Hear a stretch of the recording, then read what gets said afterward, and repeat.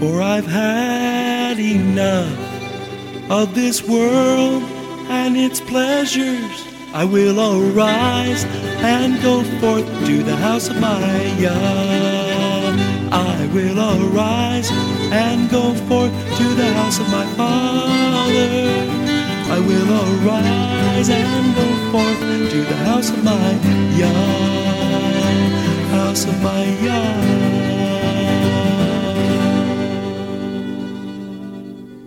Shalom, and welcome to today's teaching on the Hebraic roots of Christianity, where we study first-century Christianity and the faith that Jesus, whose Hebrew name is Yeshua, which means salvation, taught his disciples. And now, Hebraic roots teacher Eddie Chumney of Hebraic Heritage Ministries International. Shalom. I'm Eddie Chumney of Hebraic Heritage Ministries, and we welcome you to today's teaching on the subject, the Daily Tamid Lamb Offering. This is part 3 of the series. So next, we are going to give an overview of the daily activities in the temple, and particularly as it pertains to those things regarding the daily Tamid Lamb Offering. And in doing so, as we go over each element of the daily activities in the temple, we're going to make an association or a connection how it was associated with Yeshua in the events surrounding which led to his death upon the tree. So now let's begin to understand some of the daily activities in the temple. We're going to start with the night watches in the temple. In the book, The Temple, Its Ministry and Services by Alfred Edersheim on page 111, he writes, "At night, guards were placed in 24 stations about the gates and courts, and of these 21 were occupied by Levites alone. The other innermost 3 jointly by priests and Levites, and each guard consisted of 10 men, so that in all 240 Levites and 30 priests were on duty every night. The God of Israel instructed that the Levites were to wear white garments. In 2 Chronicles chapter 5 verse 12 it is written, "And also the Levites, which were the singers, all of them of Asaph, of Heman, of Jeduthun, with their sons and their brethren, being arrayed in white linen." Spiritually, white garments represents righteousness. Ecclesiastes chapter 9 verse 8 it is written, "Let your garments be always white." In Daniel chapter 12 verse 10 it is written, "And many shall be purified and made white." In Revelation chapter 3 verse 5 it is written, "He that overcomes, the same shall be clothed in white raiment." So in the Jewish rendition of the night, there were 3 watches in the night. This is explained in the Talmud in Berahot 3a, for it says, "It has been taught," Rabbi Eliezer says, "the night has 3 watches." And Rabbi Isaac, son of Samuel, says, in the name of Rav, "The night has 3 watches." So the first watch of the night is sunset to 10 p.m., a 4-hour period. Lamentations chapter 2 verse 19, it is written, "Arise, cry out in the night. In the beginning of the watches pour out your heart like water before the face of the Lord." The second watch, or 4-hour period, is from 10 p.m. to 2 a.m. Judges chapter 7 verse 19 has a reference to this, as it is written, "So Gideon and the 100 men that were with him came unto the outside of the camp in the beginning of the middle watch." The third watch, or 4-hour period, was from 2 a.m. to sunrise, which is roughly 6 a.m. In Exodus chapter 14 verse 24 it is written, "And it came to pass that in the morning watch the Lord looked unto the host of the Egyptians through the pillar of fire and of the cloud, and troubled the host of the Egyptians." From the Roman rendition of the night, there were 4 watches in the night. The reference to these 4 watches are in Mark chapter 13 verse 35. As Yeshua says, "Watch ye therefore, for you know not when the master of the house comes, at evening or at midnight or at the cock crowing or in the morning. So these 4 watches correspond to 9 p.m., midnight, 3 a.m., and 6 a.m. So in the Roman view of the night watches, the 4th watch is 3 a.m. to 6 a.m. Yeshua made reference to this in Matthew chapter 14, verse 25, as it is written, "In the 4th watch of the night, Yeshua went unto them walking on the sea." Next, we're going to see that the head of the temple was called the captain of the temple. And the reference to the captain of the temple can be seen in Acts chapter 4, verse 1, as it is written. "And as they spoke unto the people, the priests and the captain of the temple and the Sadducees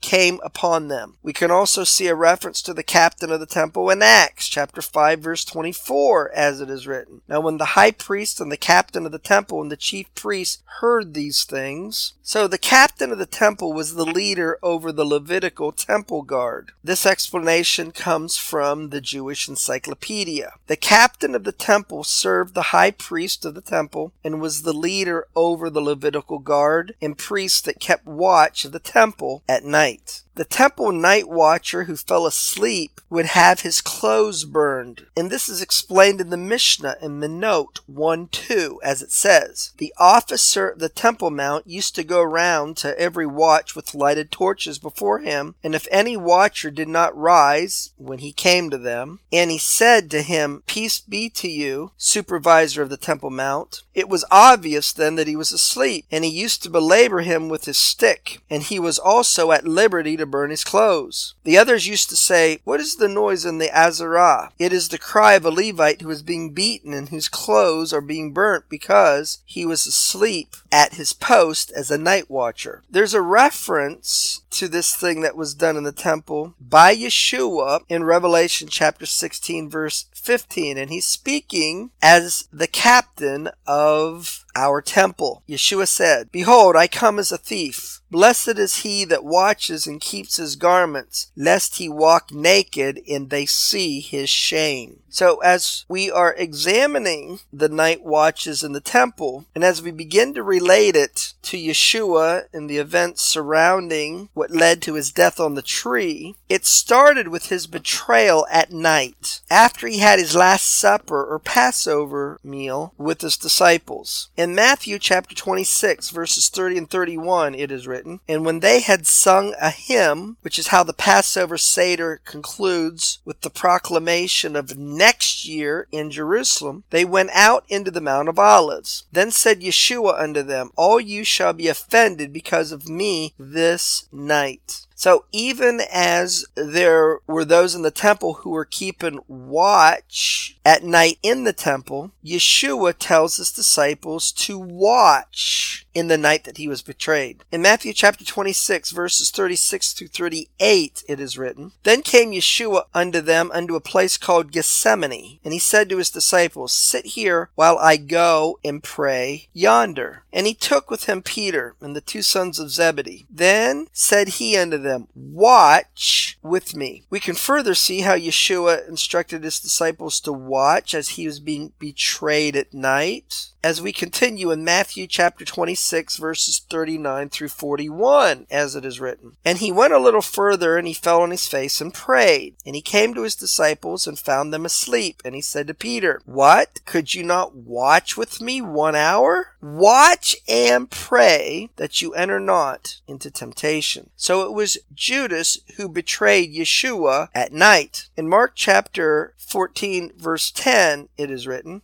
"And Judas Iscariot, one of the 12, went unto the chief priests to betray him unto them." And then in Mark chapter 14, verses 42 and 43, it is written, Yeshua said, "Rise up, let us go. Lo, he that betrays me is at hand." And immediately while he yet spoke, came Judas, one of the 12, and with him a great multitude with swords and staves from the chief priests and the scribes and the elders. And in the process of Judas betraying Yeshua at night, he did so through an insincere kiss. In Mark chapter 14, verses 44 to 46, it is written, "And he that betrayed him had given them a sign, saying, Whomsoever I shall kiss, the same is he. Take him and lead him away safely. And as soon as he was come, he goes straightway to him and says, Master, Master. And he kissed him. And they laid their hands on him and took him. In being taken into custody by the chief priests and elders, Yeshua ended up being accused of blasphemy, and while, from their interpretation, blaspheming the name of the God of Israel, Yeshua also said the divine name, Yahweh, or Yod-Heh-Vav-Heh. In Mark chapter 14, verses 60 to 62, it is written, And the high priest asked Yeshua, Are you the Messiah,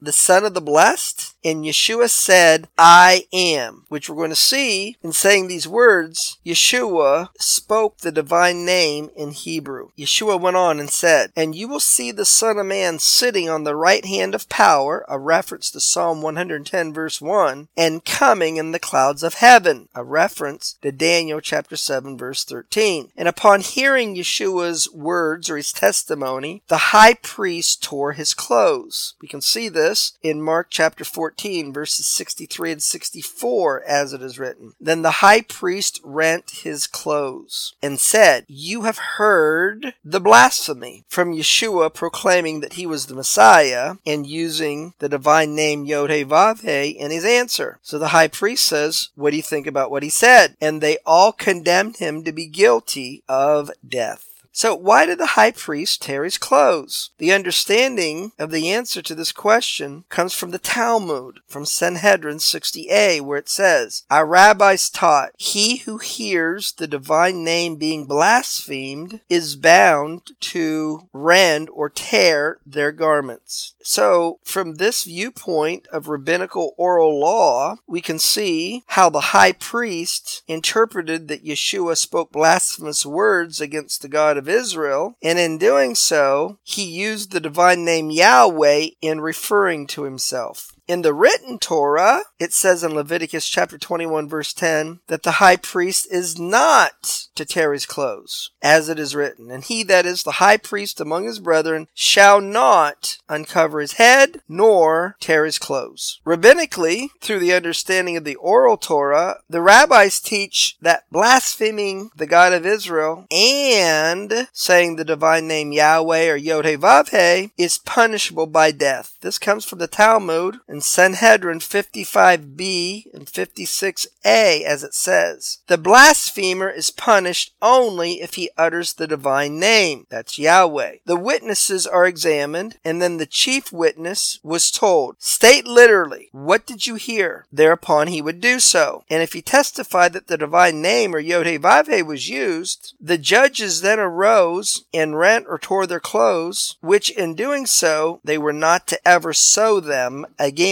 In the Torah, we can see that blasphemy of the God of Israel is punishable by stoning. In Leviticus chapter 24 verse 16, it is written, And he that blasphemes the name of the Lord, he shall surely be put to death. And all the congregation shall certainly stone him, as well as the stranger and he that is born in the land. When he blasphemes the name of the Lord, he will be put to death. It was a custom for the priests to warm themselves at the chamber of the fire in the temple. In the Talmud, in Tamid 27a, it explains, In 3 places the priests kept watch in the temple, in the chamber of Abtinus, in the chamber of the spark, and in the fire chamber. The priests would sit in the chamber of the fire to keep warm from a fire which burned there continuously. We can see in the scriptures that Peter warmed himself at the chamber of fire. In Mark chapter 14 verses 54 and 55 it is written, And they led Yeshua away to the high priest, and with him were assembled all the chief priests and the elders and the scribes. And Peter followed him afar off, even into the palace of the high priest. And he sat with the servants, and he warmed himself at the fire. Peter ended up denying Yeshua before cockcrow. We can see this from Mark chapter 14 verse 30, verses 68 and 72, as it is written. written. And Yeshua said unto him, Verily I say unto you, that this day, even in this night, before the cock crows twice, you shall deny me 3 times. And Peter denied Yeshua, saying, I know him not. And Peter went out into the porch, and the cock crew. Verse 72. And the second time the cock crew. And Peter called to mind the word that Yeshua had said unto him, that before the cock crows twice, you shall deny me 3 times. The captain of the temple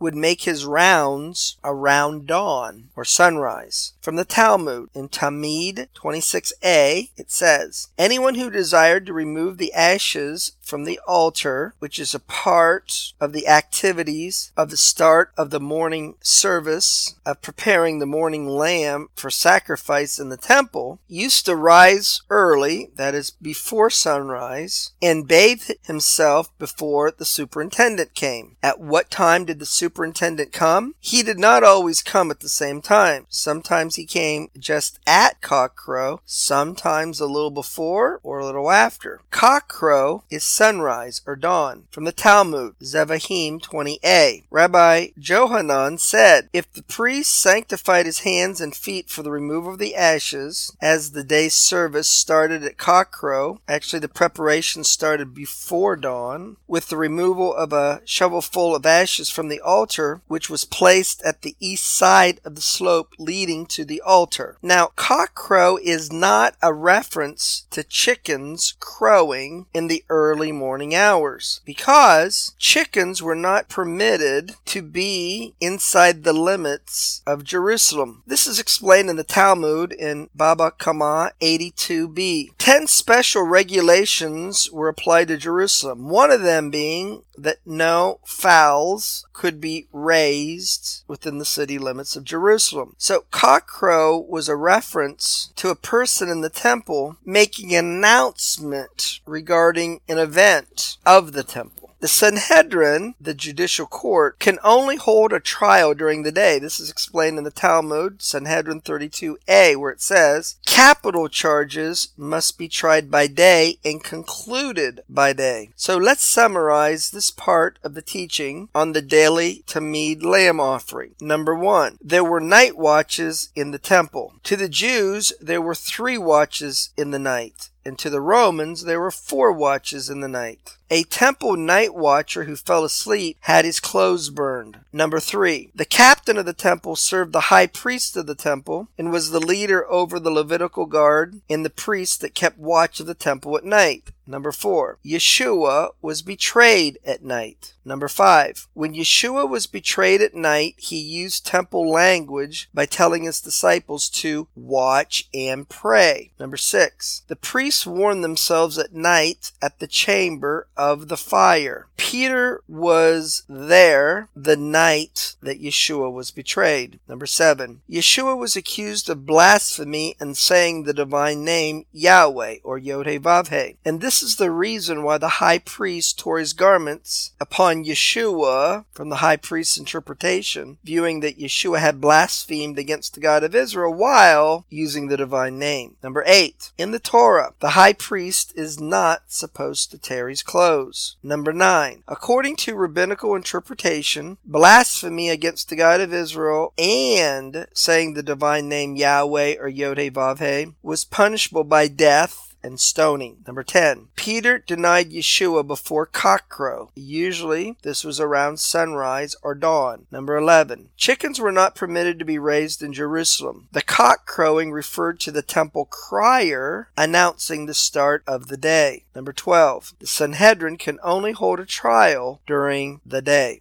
In the Talmud, in Yoma 20a, it explains that at cockcrow, the ashes are removed from the altar. Every day, one would remove the ashes from the altar at Kiryat HaGeber, a term that refers to the call of Geber. The word Geber in Hebrew means both man and cock, as in a rooster. Thus, this expression is interpreted to mean either at cockcrow or as the officer called them in the morning, or about that that time, either before or after. Next, in the Talmud, in Tamid 26a, it explains that there is a drawing of lots to remove the ashes. Anyone who desired to remove the ashes from the altar used to rise early and bathe before the superintendent came. The superintendent would come and knock, and they would open for him, and he would say to them, "Let all who have bathed come and draw lots." So they drew the lots. Continuing from the Talmud, in Tamid 28a, it explains that the priest who drew the lot to remove the ashes would first wash his hands and feet. The one on whom the lot had fallen to clear the ashes from the altar made ready, and then they said to him, "Be careful not to touch any vessel until you have washed your hands and feet from the labor." This instruction that the priest who drew the lot to remove the ashes would first wash his hands and his feet comes from the Torah in Exodus chapter 30 verses 18 to 20, as it is written, "And you shall make a laver of copper, for Aaron and his sons shall wash their hands and their feet there. When they go into the tabernacle, they shall wash with water, and when they come near to the altar to minister to burnt offering made by fire unto the Lord." So initially the ashes are put beside the altar. This is explained in Leviticus chapter 6 verses 9 and 10, as it is written, "Command Aaron and his sons, saying, This is the Torah of the burnt offering. And the priest shall put on his linen garment, and his linen breeches shall he put upon his flesh, and take up the ashes which the fire has consumed with the burnt offering on the altar, and he shall put them beside the altar." The details of this process is explained in the Talmud in Yoma 20a, as there it explains the details of the removing of the ashes from the sacrifice altar. Every day, one would remove the ashes at cockcrow. In reality, one did not remove all the ashes, but only a handful. The rest were swept together on top of the altar and formed gradually a cone, as this cone resembled an apple. It was removed only when it occupied too much room or space. For it says in Leviticus chapter 6 verse 11, "And he shall carry forth the ashes without the camp unto a clean place." Continuing in the details of the explanation from the Talmud, Yoma 28b, "And he went up to the top of the altar. Such limbs and pieces of fat as had not been consumed since the evening, they removed to the sides of the altar. If there was no room on the sides, they arranged them on the surround and on the ascent. They then began to throw ashes onto the heap. This heap was in the middle of the altar. So when the volume of the ashes around the altar began to get too large, they would then ultimately be taken and put outside the camp. In Leviticus chapter 6, verses 9 and 11, it is written, "Command Aaron and his sons, saying, This is the Torah of the burnt offering. And he shall put off his garments, and put on other garments, and carry forth the ashes without the camp unto a clean place." So, what was the meaning of this phrase, outside the camp? Where did this refer to? Well, the interpretation was explained in the Talmud in Makot 15a, and making a reference to the verse in Numbers chapter 5 verses 2 and 3 where it says, "Command the children of Israel that they put out of the camp, so that they defiled not their camp in the midst where I dwell." The interpretation is as follows. The camp is here defined by the phrase, "in the midst whereof I dwell," and it means the tabernacle. See Exodus chapter 25 verse 8 and chapter 29 verses 42 to 46. Well, that's going to conclude part 3 of the series on the subject, the daily Tamid lamb offering. Shalom in Yeshua the Messiah. Amen.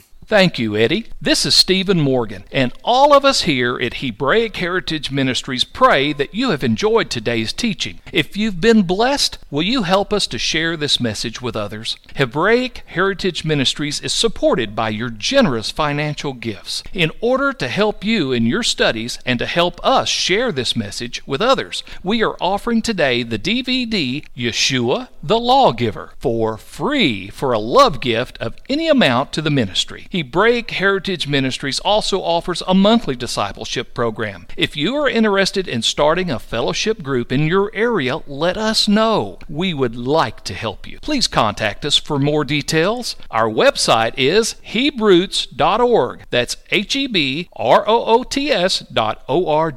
We would like to hear from you. Please send us an email. Finally, in order to take advantage of today's free offer, please mention this product offer and please mail your love gift to Hebraic Heritage Ministries, P.O. Box 81, Strasburg, that's Strasburg, Ohio 44680. Until next time, may Yeshua richly bless you.